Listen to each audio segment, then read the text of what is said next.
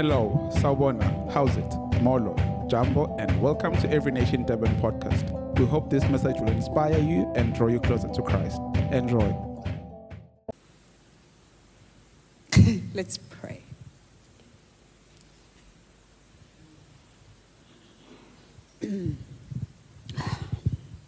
Father, we thank you.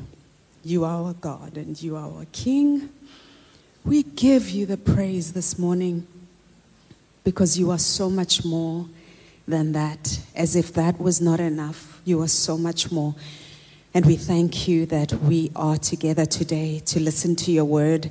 And I ask today that your heart would be wide open for us to see and to understand what you want us to hear today. We thank you and we give you the praise in Jesus' mighty name. Amen. What I should have added is that, Lord, please make sure my eyes stay dry. Okay, I guess it's a good thing I'm not wearing contacts. How do they work with tears? Anyway, okay. So we've been journeying through a series called Revival Rain because of this amazing book that God has given to our pastor to release over us, basically over the body of Christ. And I hope that we've been journeying through this devotional and that it's been amazing. And, when I was going through the book just in preparation, just to see which part I would like to focus in on today, I was going through the book and as I was paging, a picture came out. And I want to thank the person who did the illustrations. They're incredible. A picture came out, and it was a picture of this man who has such a friendly face. Okay, I don't know where I'm going with this, but he had such a friendly-looking face. And I was like, I wonder what's coming after this. And then the next one was friendship with God. And my heart was drawn to that one. And when I looked, it's amazing how she captured the beauty of that face, the joy, that face is so inviting. It is inviting. It's like we are being invited into something special, something beautiful. And today, that's why I want to talk to us about friendship with God, because friendship with God, we are being invited into a journey that is incredible. A journey that is so fulfilling. You know, when you are God's friend, there's nothing like it. Nothing compares to it.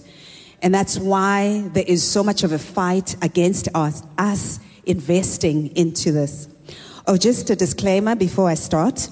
When I'm tired, my tongue does funny things. My mouth creates funny sounds. So if you hear me mispronouncing words, like word would be weird, it's okay. Just go with me and just show a bit of grace.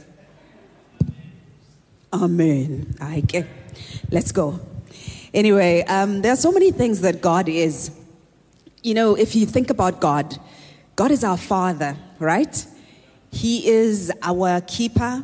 He's our Redeemer, our Savior, He's our rock. Most of all, many of us know God as our provider. A lot of us know him as our Savior. We know him as our provider. We know him as the one who responds to help. He's our helper. But God is so much more than that. He's so much more that he plays so many roles in our lives, but there's a very special one that he has and that he wants us to take advantage of. And the reason why I'm saying he wants us to take advantage of it is that we are actually the ones who benefit far more from it than he does. Because remember, God does not need anything. He's complete in himself. But he comes in and he offers us his friendship. Now, there was a day when I joked and I said, every time I preach, I have to start in Genesis. It was a joke, guys. But I think God has taken this on And so here we go. I guess maybe part of the reason why I always have to go to Genesis is that I love origin stories. I love stories. I love to hear how things started and what happened and, how people's relationships started. So we're going to go back once again to Genesis chapter 1. And in Genesis chapter 1, I'm not going to go too much into detail because of time, but we see God creating various things. So I find it interesting that when he creates, if you look, let's say maybe you look from verse 20, you find that it says there that God created this and he created it in its various kinds. And he created that and he created it in its type. Firstly. Secondly, each one of those things was created for a particular environment or for a particular, it's like an ecosystem. So it was created to live in a particular place. And then when we go to verse 26, it says, then God said, let us, I'm reading this from the Amplified Version, let us, Father, Son, Holy Spirit, make man in our image, according to our likeness, not physical, but a spiritual personality and moral likeness. And let them have complete authority over the fish of the sea, the birds of the air, and the cattle, and over the entire earth, and over everything that creeps and crawls on the earth. And so God created man in his own image. In the image and likeness of God, he created him. Male and female, he created them. And then he blesses them after that. Now, what I find significant is this, is that it says that God spoke to himself. Before creating man, we don't hear of any conversation that happens about what is about to be created. But when God created us, he spoke to himself and he said, let us create man in our own image. Now, when God created us, there was relationship there already. So God created us out of relationship. He created us out of relationship and he said, let us make them to be in our image and our likeness, which means that they must look like us and they must be like us. So they must imitate us. So when we were created by God who is in relationship so that we would also be in relationship. So we are creatures of relationship. But what is significant is this, is that the other creatures that were created were supposed to exist. So fish, for example. Fish was created for water and it will survive only if it is within the water into which it was created. The trees, animals, all of the other stuff that was created, it survives when it eats off the land. It survives when it is connected to the land. So we were created in two parts, if I can call it that way. We have the physical part, and then we have the spiritual part, which is connected to God. So he made us to be like him in his similitude, in his likeness. And the only way we can survive and thrive and become great in what God has called us is when we are planted in him. So if we don't have a relationship that is deep, that is authentic with him, if we don't have that friendship with God, then something is missing. If you see me and you see that I'm a success, but I do not have my roots planted in him, I am not a success. If you see me and you think all is well in my life, but in my life there is no relationship, there is no friendship, there is no connection, there is no time, there is no depth in connecting with God, then something is missing. He said they must be like us. There is a deep connection between Father, Son, and Holy Spirit. Father, Son, and Holy Spirit speak the same language. Father, Son, and Holy Spirit do the same things. So if my life is not so connected to him that I say the same things that he says, that I do the same things that he says, that my heart beats for the things that make his heart beat, something is wrong. So we were called for a unique relationship. And I must tell you that when we are away from God, then we start to die. IsiZulu, it says siyabona. Oh, I wish I could find. We wilt. We start to wilt when we move away from friendship with God. So when we look in Genesis, we start to get a clue of the bond that God is calling us to. When you look at Adam, Eve, and God, I think sometimes there are things that we don't see there. The minute we mention Eve, we remember that fruit, and then we get mad. But let's take a few steps back. You know, when you look at Genesis 1, 2, and 3, you find something very interesting. You see that this God-breathed person, or these people, these God-breathed people, had an amazing relationship with God. Remember, in Genesis 1, verse, I think it's verse 27 and 28, God told them what to do, 26, 7, 8. He tells them what their job is supposed to be. So he says, you are going to be like me, and you're going to have dominion over the fish of the sea, etc., etc. Right. Now, let's look at Genesis chapter 2, verse 19 to 20. Now the Lord God had formed out of the ground all the wild animals and all the birds in the sky. He brought them to the man to see what he would name them. And whatever the man called each living creature, that was its name. So the man gave names to all the livestock, the birds in the sky, and all the wild animals. But for Adam, no suitable helper was found. To be honest, whenever I read this, I focused on the last part and I didn't really look properly and read it. But here's something significant. God gave Adam a job to do, right? Do you notice how Adam was doing the job in verse 19? God did not say, this is your job, bye-bye. In verse 19, it says, God brought to man to see what he would name them. So it's God who brought the job. So when I look at this, my imagination, I start thinking that, okay, so perhaps God had a task for Adam to do every day. Says, okay, today we're naming the animals. You are naming this one right now. What do you think it should be? So there was communion there. So God didn't just say, I give you responsibility over this, run and do it. But God was involved in Adam's life. There was friendship there. They were working together. Can you imagine what it's like to have God as your boss? To have him as your co-worker, as your partner? To have him say, what's your idea? Because that's really what God was saying. What do you think, Adam? What should this one be?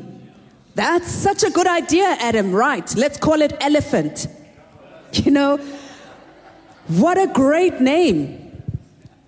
Imagine that, having that relationship.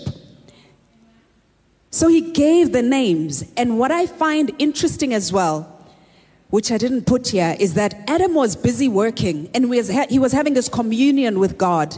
But in the communion, God says something interesting. He says, it is not good for man to be alone. In this relationship, as Adam has this relationship, God notices things that he wants to add to Adam's life. But Adam is busy. He's not bored. He wasn't bored and went looking for a mate and started, because some people say, then the ape passed, then he said no, then the elephant passed, he said no. Look, I don't know, but for me, it doesn't sound like that. It sounds like Adam was busy doing the job that God had given him, and he was doing this job with God. And then in the midst of that, God says, you know what? Here's what I want to add to Adam. And then while they're doing it, he's noticing that, okay, Adam isn't even interested in any of these things. He's like, and then it was God who then came and did something about the situation. And he took out of Adam the companion that Adam needed. And why did this companion have to come out of Adam? Because Adam was God-breathed. Adam was made in God's likeness. So if Adam was to have a companion, that companion needed to draw her life from God as well.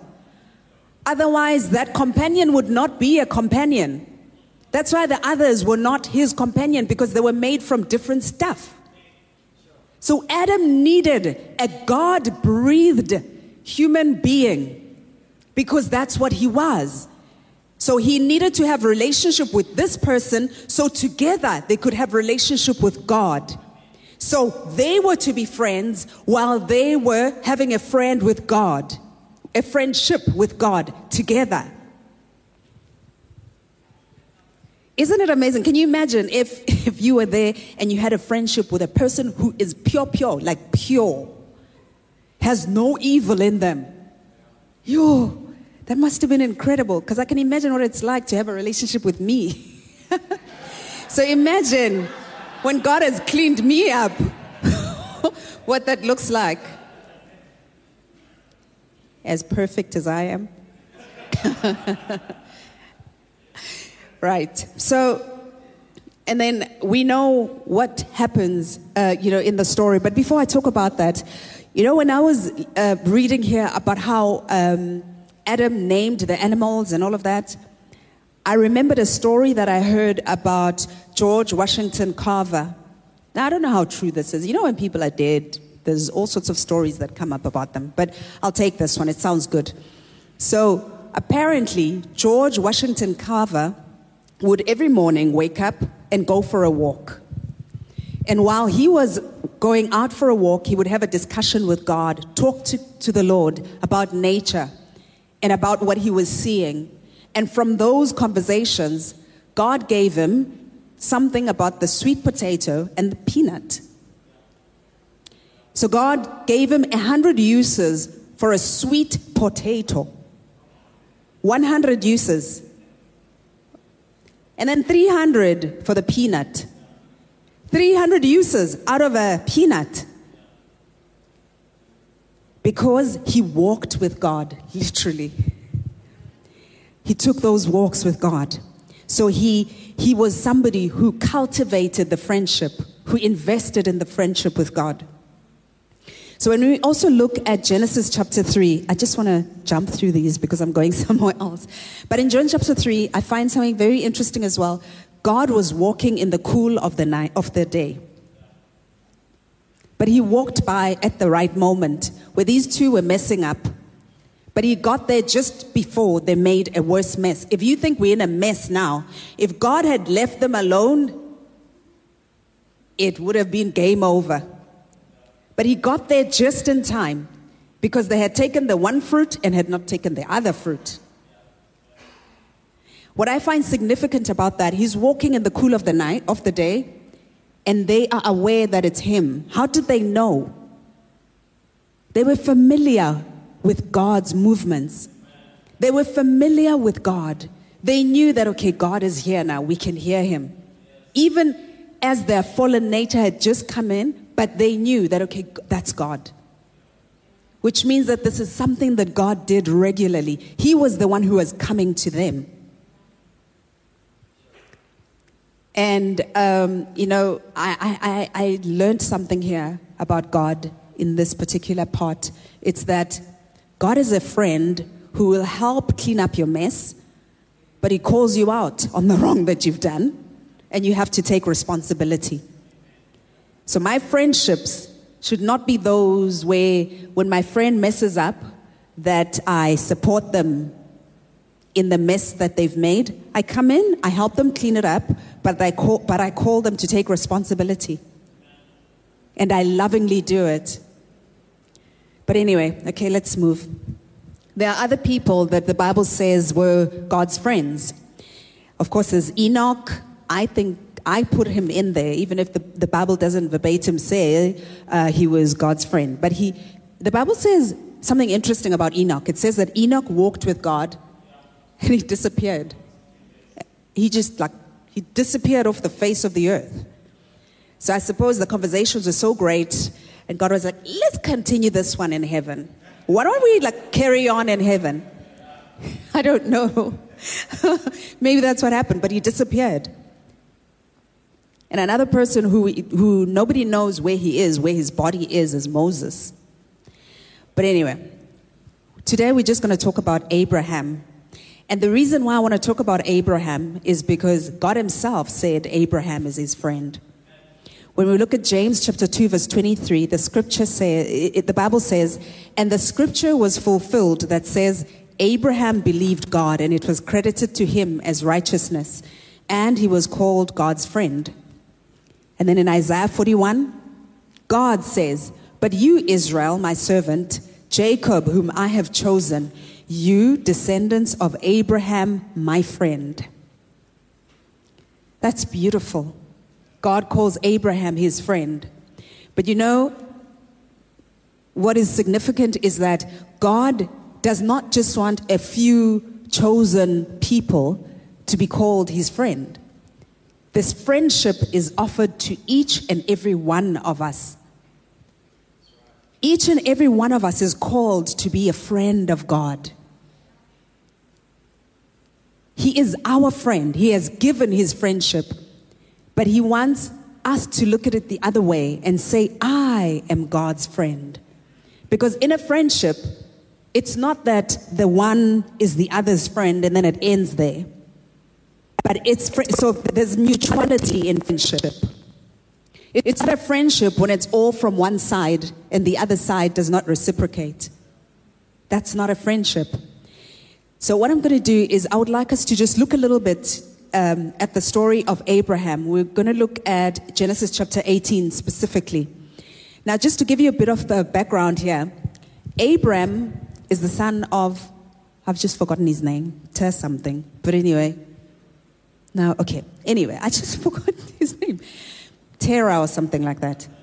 Right. Now, this gentleman was called by God to leave Ur of the Chaldeans and to go to Canaan. Right. So he leaves and then he stops halfway. We don't know why he stopped there, but he stops and he doesn't carry on. And then God appears to Abram and says to him, I want you to carry on from where your father has left off. I want you to go to Canaan. And then he gives him the promises that go with that are with going to Canaan. He says, I'm going to give you land, etc., etc. So that's the background of this. And between that and the chapter that we're going to look at in chapter 18, we see God appearing to Abram, I think 3 times. So he appears to him in a vision. He appears to him when he's making covenant. So he appears to him 3 times. And then this time he appears again in Genesis 18. So we'll read from verse 1 until about, please just bear with me. I'm going to read quite a bit of this. From verse 1. The Lord appeared to Abraham near the great trees of Mamre, while he was sitting at the entrance to his tent in the heat of the day. Abraham looked up and saw 3 men standing nearby. When he saw them, he hurried from the entrance of his tent to meet them and bowed low to the ground. So remember, God had appeared to Abraham a few times. Okay. He said, if I have found favor in your eyes, my Lord, do not pass your servant by. So there's 3 men that are coming, and Abraham is speaking to one. He says, as I found favor in your eyes, don't pass by. Let a little water be brought. So then he says, please come. Can I just, wash your feet? Can you be refreshed here? And then the answer of my Lord, he says, very well, do as you say. So in verse 6 and verse 7, Abraham runs around. He literally runs, looking for refreshments to be made for the man and the other 2. So he goes and he asks that they kill a sheep and prepare it, a lamb. Prepare that lamb. He goes and he asks Sarah, his wife, to make bread for these 3 men. Now, how long do you think that would have taken to prepare that whole meal? 2 hours. That's because think about it. They have to first slaughter skin. I don't want to go into the details for people who, yes, we're vegetarians. Well, okay, Mlu, yes. But anyway, the point of the matter is, I don't want to make you queasy, but what I'm trying to say is that this would have taken long. Right. This would have taken a few hours. But the man says to Abraham, okay, do what you want to do. So then he goes and he sits with them. And I'm sure when you have visitors, you don't just sit and look at them and say nothing. You speak to them. You spend time just talking to them. I wish I could find out what the conversation was that they were having there.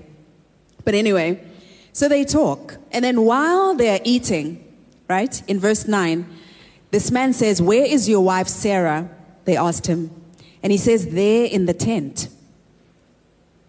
Then one of them said, I will surely return to you about this time next year, and Sarah, your wife, will have a son.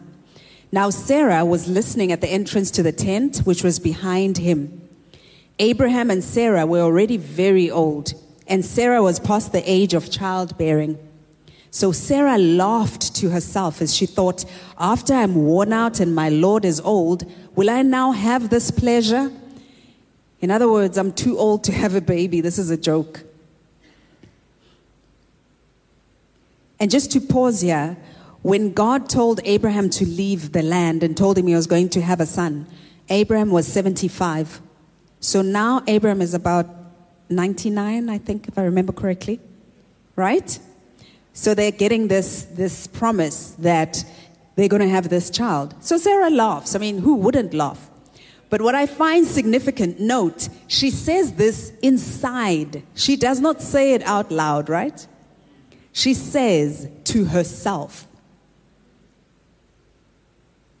Verse 13, now we know who the man is, because in verse 13 it says, then the Lord said to Abraham, why did Sarah laugh and say, will I really have a child now that I'm old? Is anything too hard for the Lord? I will return to you at the appointed time next year, and Sarah will have a son. And then, of course, Sarah embarrasses, no, I didn't laugh, etc. But now, Abraham is sitting there with God and two angels, and they're talking, and they're having this conversation. This is a picture of what God wants in our lives. That song, I loved it. It says, I want to waste my hours on you. That's what was happening here. But the beauty of it is whenever we spend time with God, it's not really wasted hours, because it is invested hours. So let's carry on with our story. Verse 16. When the men got up to leave, they looked down towards Sodom, and Abraham walked along with them to see them on their way. Then the Lord said, shall I hide from Abraham what I am about to do? Abraham will surely become a great and powerful nation, and all nations on earth will be blessed through him. So then God has this discussion, whether with himself or with the others, I don't know. But he says, shall I hide this? Because this is who I've called Abraham to be. So surely I can tell him this. Then in verse 12, the Lord says, the outcry against Sodom and Gomorrah is so great, and their sin so grievous, that I will go down and see if what they have done is as bad as the outcry that has reached me. If not, I will know. So it sounds like this was a conversation that had happened before. But then in 22, the men turned away, the two men that were with God. So that's the two angels that we know of whenever we hear of the story of Sodom and Gomorrah. The two men went away. And Abraham is left with God. He's standing there with God. Then Abraham approached him and said, will you sweep away the righteous with the wicked? And then he starts that conversation where now he's talking to him face to face. He's saying, okay, God, what if there's 50? What if there's this number? What if there's that number? And then he carries on. And of course, we know, if you don't know the rest of the story, you can go to Genesis and you'll find it, chapter 18. But here's what I want to focus in on from the story. It's that when we have a friendship with God, firstly, it requires intentional action. There's intentionality that is required.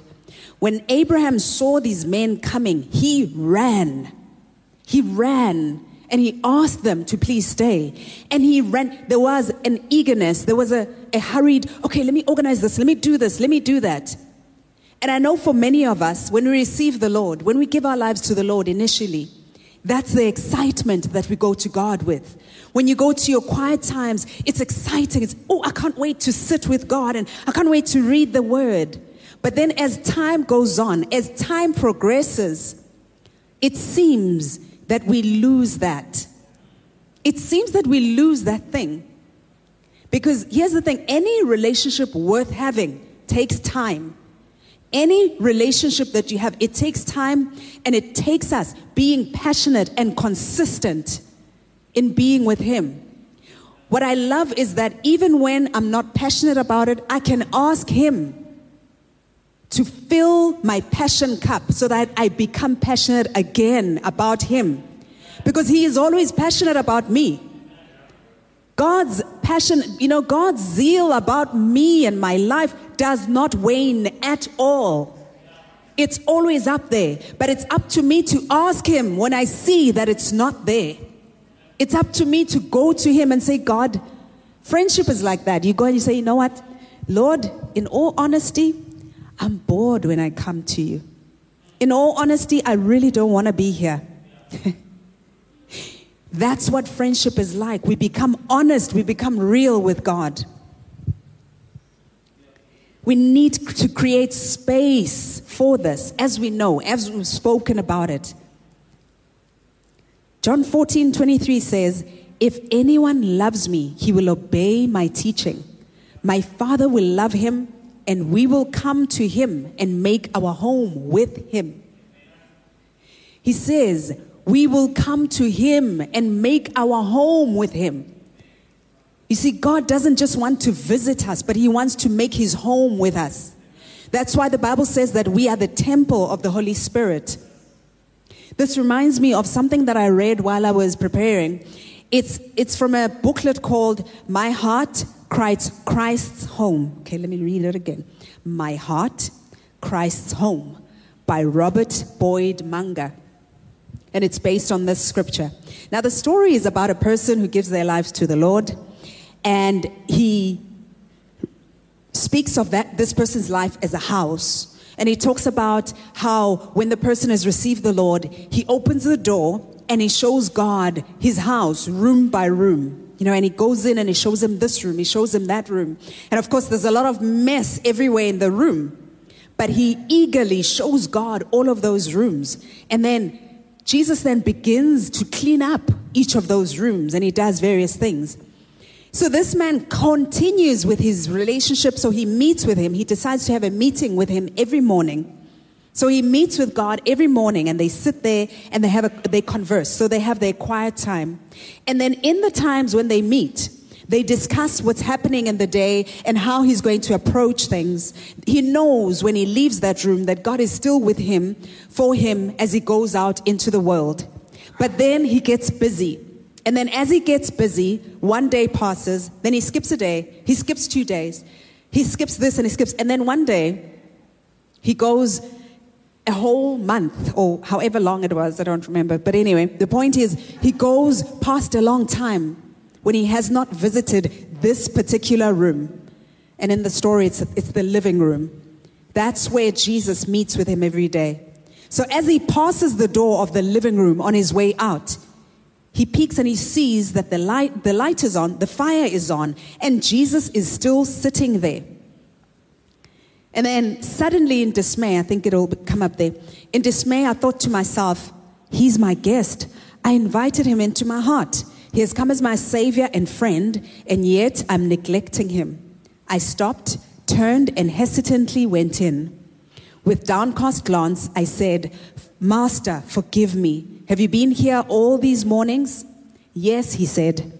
I told you I would be here every morning to meet with you. Remember, I love you. I have redeemed you at great cost. I value your fellowship. Even if you cannot keep the quiet time for your own sake, do it for mine. the invitation that we are being called to. God has created us for himself. So we may not want to do it, perhaps, and I have a suspicion that sometimes the reason why we don't want to is because of friendship with the world, or because we are, me, not you, I'm too busy trying to do my own thing. I'm too busy trying to not obey God, because if I obey God, it will take the fun out of my life. So I'd rather not. Or I'm just too busy, God. I'm just too busy. But here's the thing. That's the prime reason why each one of us was created. We were created for relationship with God. And not just a master-servant relationship. Father-son relationship, yes. We were created to be friends of God. And he's waiting on us. That's the thing. He's not going anywhere.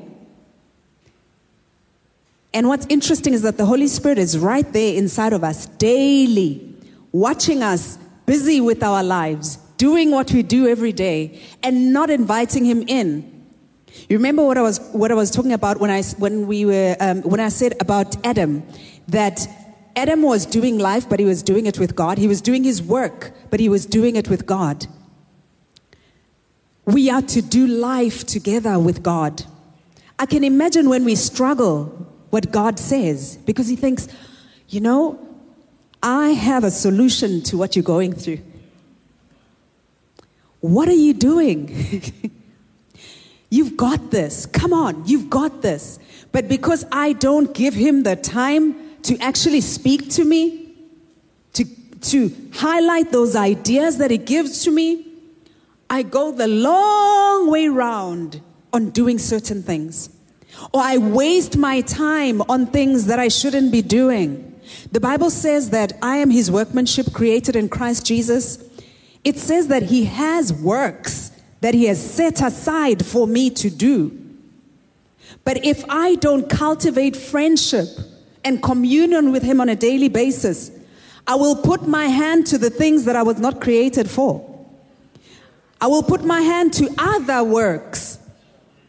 Imagine if Adam, his job was to name the animals today. He thought, why don't we go and look after the flowers today? The job of naming the animals would not have been done. And maybe the flowers didn't need any tending at that moment. But when we commune with God on a day-to-day basis, even those hard moments, you go through them, they become so difficult, but they're the greatest moments of your life. I cannot explain it. It's like you go through the hardness, you're like, hey, it is tough, but it is beautiful. Because it is in those moments that you know him more, that you know he's close. He's closer than a brother. It is the mystery that I cannot explain to someone until they go through it. Where you go through the toughest moments of your life. But because you're holding on to him and he's your friend, it's like he takes you one step at a time. And he says, go. Come on, go. It's like he's saying, come on, you can do it. You can do it. And then he says, you are doing it. You are actually doing it. Do you see? Do you see that you're doing it? Now that's the friend that he is. And when we don't cultivate those times and that friendship with him, of literally going through our day, throughout the day with him, we miss out on those opportunities. And what I also find is that when we don't cultivate the friendship with God, then we don't see what we need to pour into other people's lives. Because if I'm not a friend of God, I become too obsessed with myself and the stuff that's happening in my life. So I don't see when he's put people on my path to be able to highlight to them the goodness of God, to be able to show, to be able to encourage them, to be able to pour into their lives. Because remember, I said earlier that relationship with God and friendship with him is about us being friends with him and friends with others. It's not just a one-way friendship. It's not just okay, I'm friends with God and this is all good, oh, wonderful. You remember when Abraham met with God? God spoke to him about his own issues, about him having a son, but it didn't end there. Because it says then they got up and they walked, and then God started speaking to Abraham about Sodom and Gomorrah. And then in that moment, Adam did something else. He was able to stand in the gap, which is what we are called to do. He was able to stand in the gap for Sodom and Gomorrah, where his nephew was. So he was able to stand in the gap, and that's how Lot was not destroyed with Sodom and Gomorrah. Because Abraham was there in his friendship and in his fellowship with God, was able to bring mercy to Sodom and Gomorrah through his relationship with God. And when you read the story of Sodom and Gomorrah, how these angels had to pull Lot out of that place because Abraham had spoken to God about him. He was being too slow and trying to do this and trying to do that. The Bible says the two men pulled them. We don't know how they got them out of there, but they held them by the hand and pulled them out. So in my friendship with God, we need to understand that there is power there, not just for myself and my situation, but my friendship with God extends to other areas and other people. It is in my friendship with God that I'm able to bring the answers that are needed in society. Because I sit with God and I say, God, do you see this GBV, God? Do you see the people that are being abused? Do you see this? Father, what are we going to do about this? God, bring your answer to this. That's what revival is. So we can't wait for revival for us to get this closeness and friendship with God. But we can begin to say, God, as we pray every day, we say, start with me, Lord. Start with me where I am. So as your friend, as I see the needs, as I see the needs, as I see the problems, I won't be overwhelmed by the problems, but I will take them to you. And it won't be just a prayer that ends nowhere. But it's prayer, and God gives me the solution. And I go out there and I do something about it. Or perhaps it's prayer, and then God connects me with a person who may have the solution, but is afraid to execute it.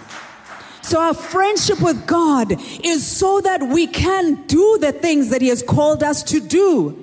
God gave us a mandate, and we are called to fulfill this mandate. So through the beauty of being friends with God, we begin to fulfill this mandate.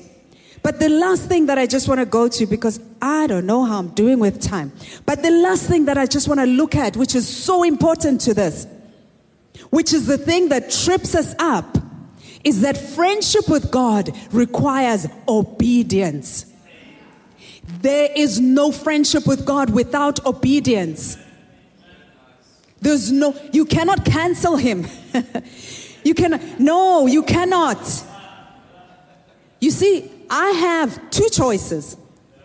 I either obey God and see Him doing the greatest things that can ever be done through my life, or I disobey Him and see failure in my life to execute the purpose that He has called me to. There's no two ways about it. Do you realize what disobedience does? When we don't obey God, when God has called us to something and we don't do it, then we do not walk in the calling that God has given to us. And we were made for this calling. Like I said, Philippians 2 says, we are His workmanship. I was made by Him. I wasn't my own idea. I was made by Him. He made me. So if He wants me to be a friend of His, because He's a good God, it's not because He wants to punish me. When God says I am to obey Him, it's because obedience is good for me. Obedience will cause me to walk on those high places that God has called me to. When Adam and Eve disobeyed, when the first time they disobeyed, it was destruction. Obedience to God is a love thing. It's a relationship thing. Think about it. Abraham started this relationship with God whenever. And then God comes to him and he tells him that he has to make a covenant with him. Part of the covenant is circumcision.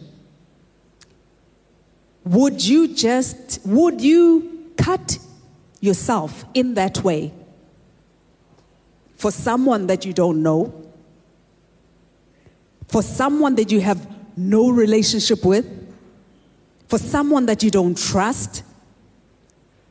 But that covenant is the one that brought him the promises that God had given him. Sometimes there are things that we are called to do that are difficult. Things we are called to do that are difficult. But we do them out of obedience, not because we want to do them. Jesus, case in point, Jesus obeyed the Father. He sweated blood. He didn't want to go to the cross. His flesh was screaming, I don't want to do this. But he obeyed God. He obeyed, even when everything in him was saying no. But he said, not my will, but your will be done. But look at what has happened because of that sacrifice. Just look at your own life. Look at the lives of other people. Look at the people that have been transformed. Look at what has happened because Jesus said yes to his father and friend. Look at what happened. I want to challenge us. Let's look at our lives and begin to obey God. Choose obedience. Let's test our lives. Let's test and say, okay, God, I'm going to choose to obey you in everything. And let's see what God is going to do. He says in 15:14, you are my friends if you do what I command. What are those areas where we've locked the door for God? We're saying, God, not here. Okay, you can go here, but not there. Lord, no, this is my place. If we don't obey him, then we lose the benefits of friendship. And there are so many. And I've gone on too long, so I can't go into them. But there are so many. There are so many benefits. Friends, there are so many benefits. There's no friend that can love you like God can. There's no friend who can hold you up. I love my husband with all my heart, but he cannot do what God does for me. He cannot go to the depths of my heart and remind me of what he has put inside. He cannot remind me of the calling on my life. He may, but I won't hear him. But God knows how to do it. God knows how to take you out of a city and plant you in another city. God knows how to put a desire in your heart that you never really had, and then makes it fulfill you in the greatest way possible. So those things that God has spoken to your life, his word, let's learn to obey him and cultivate our friendship with him. Because when we do that, we are getting a foretaste of what it will be like when it's revival. Guys, God calls us to friendship. So I'm going to ask us to stand.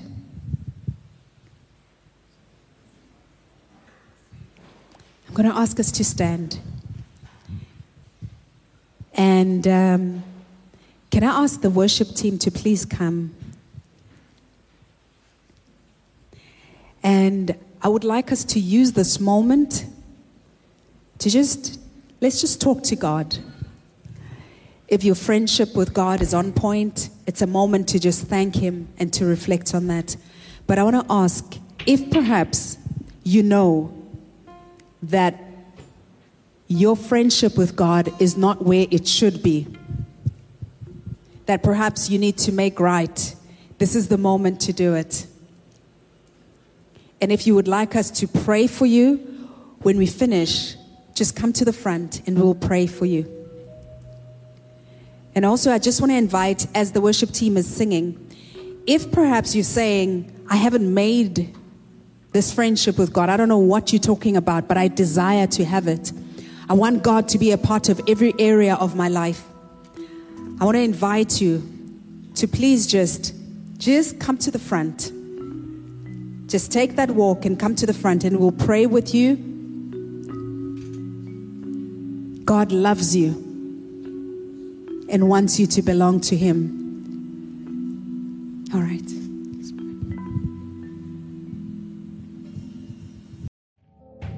Thank you for tuning in. For more messages like these and other resources, you can visit our website at endurban.org. Remember to subscribe to our podcast channel to stay up to date with the latest sermon. Be blessed.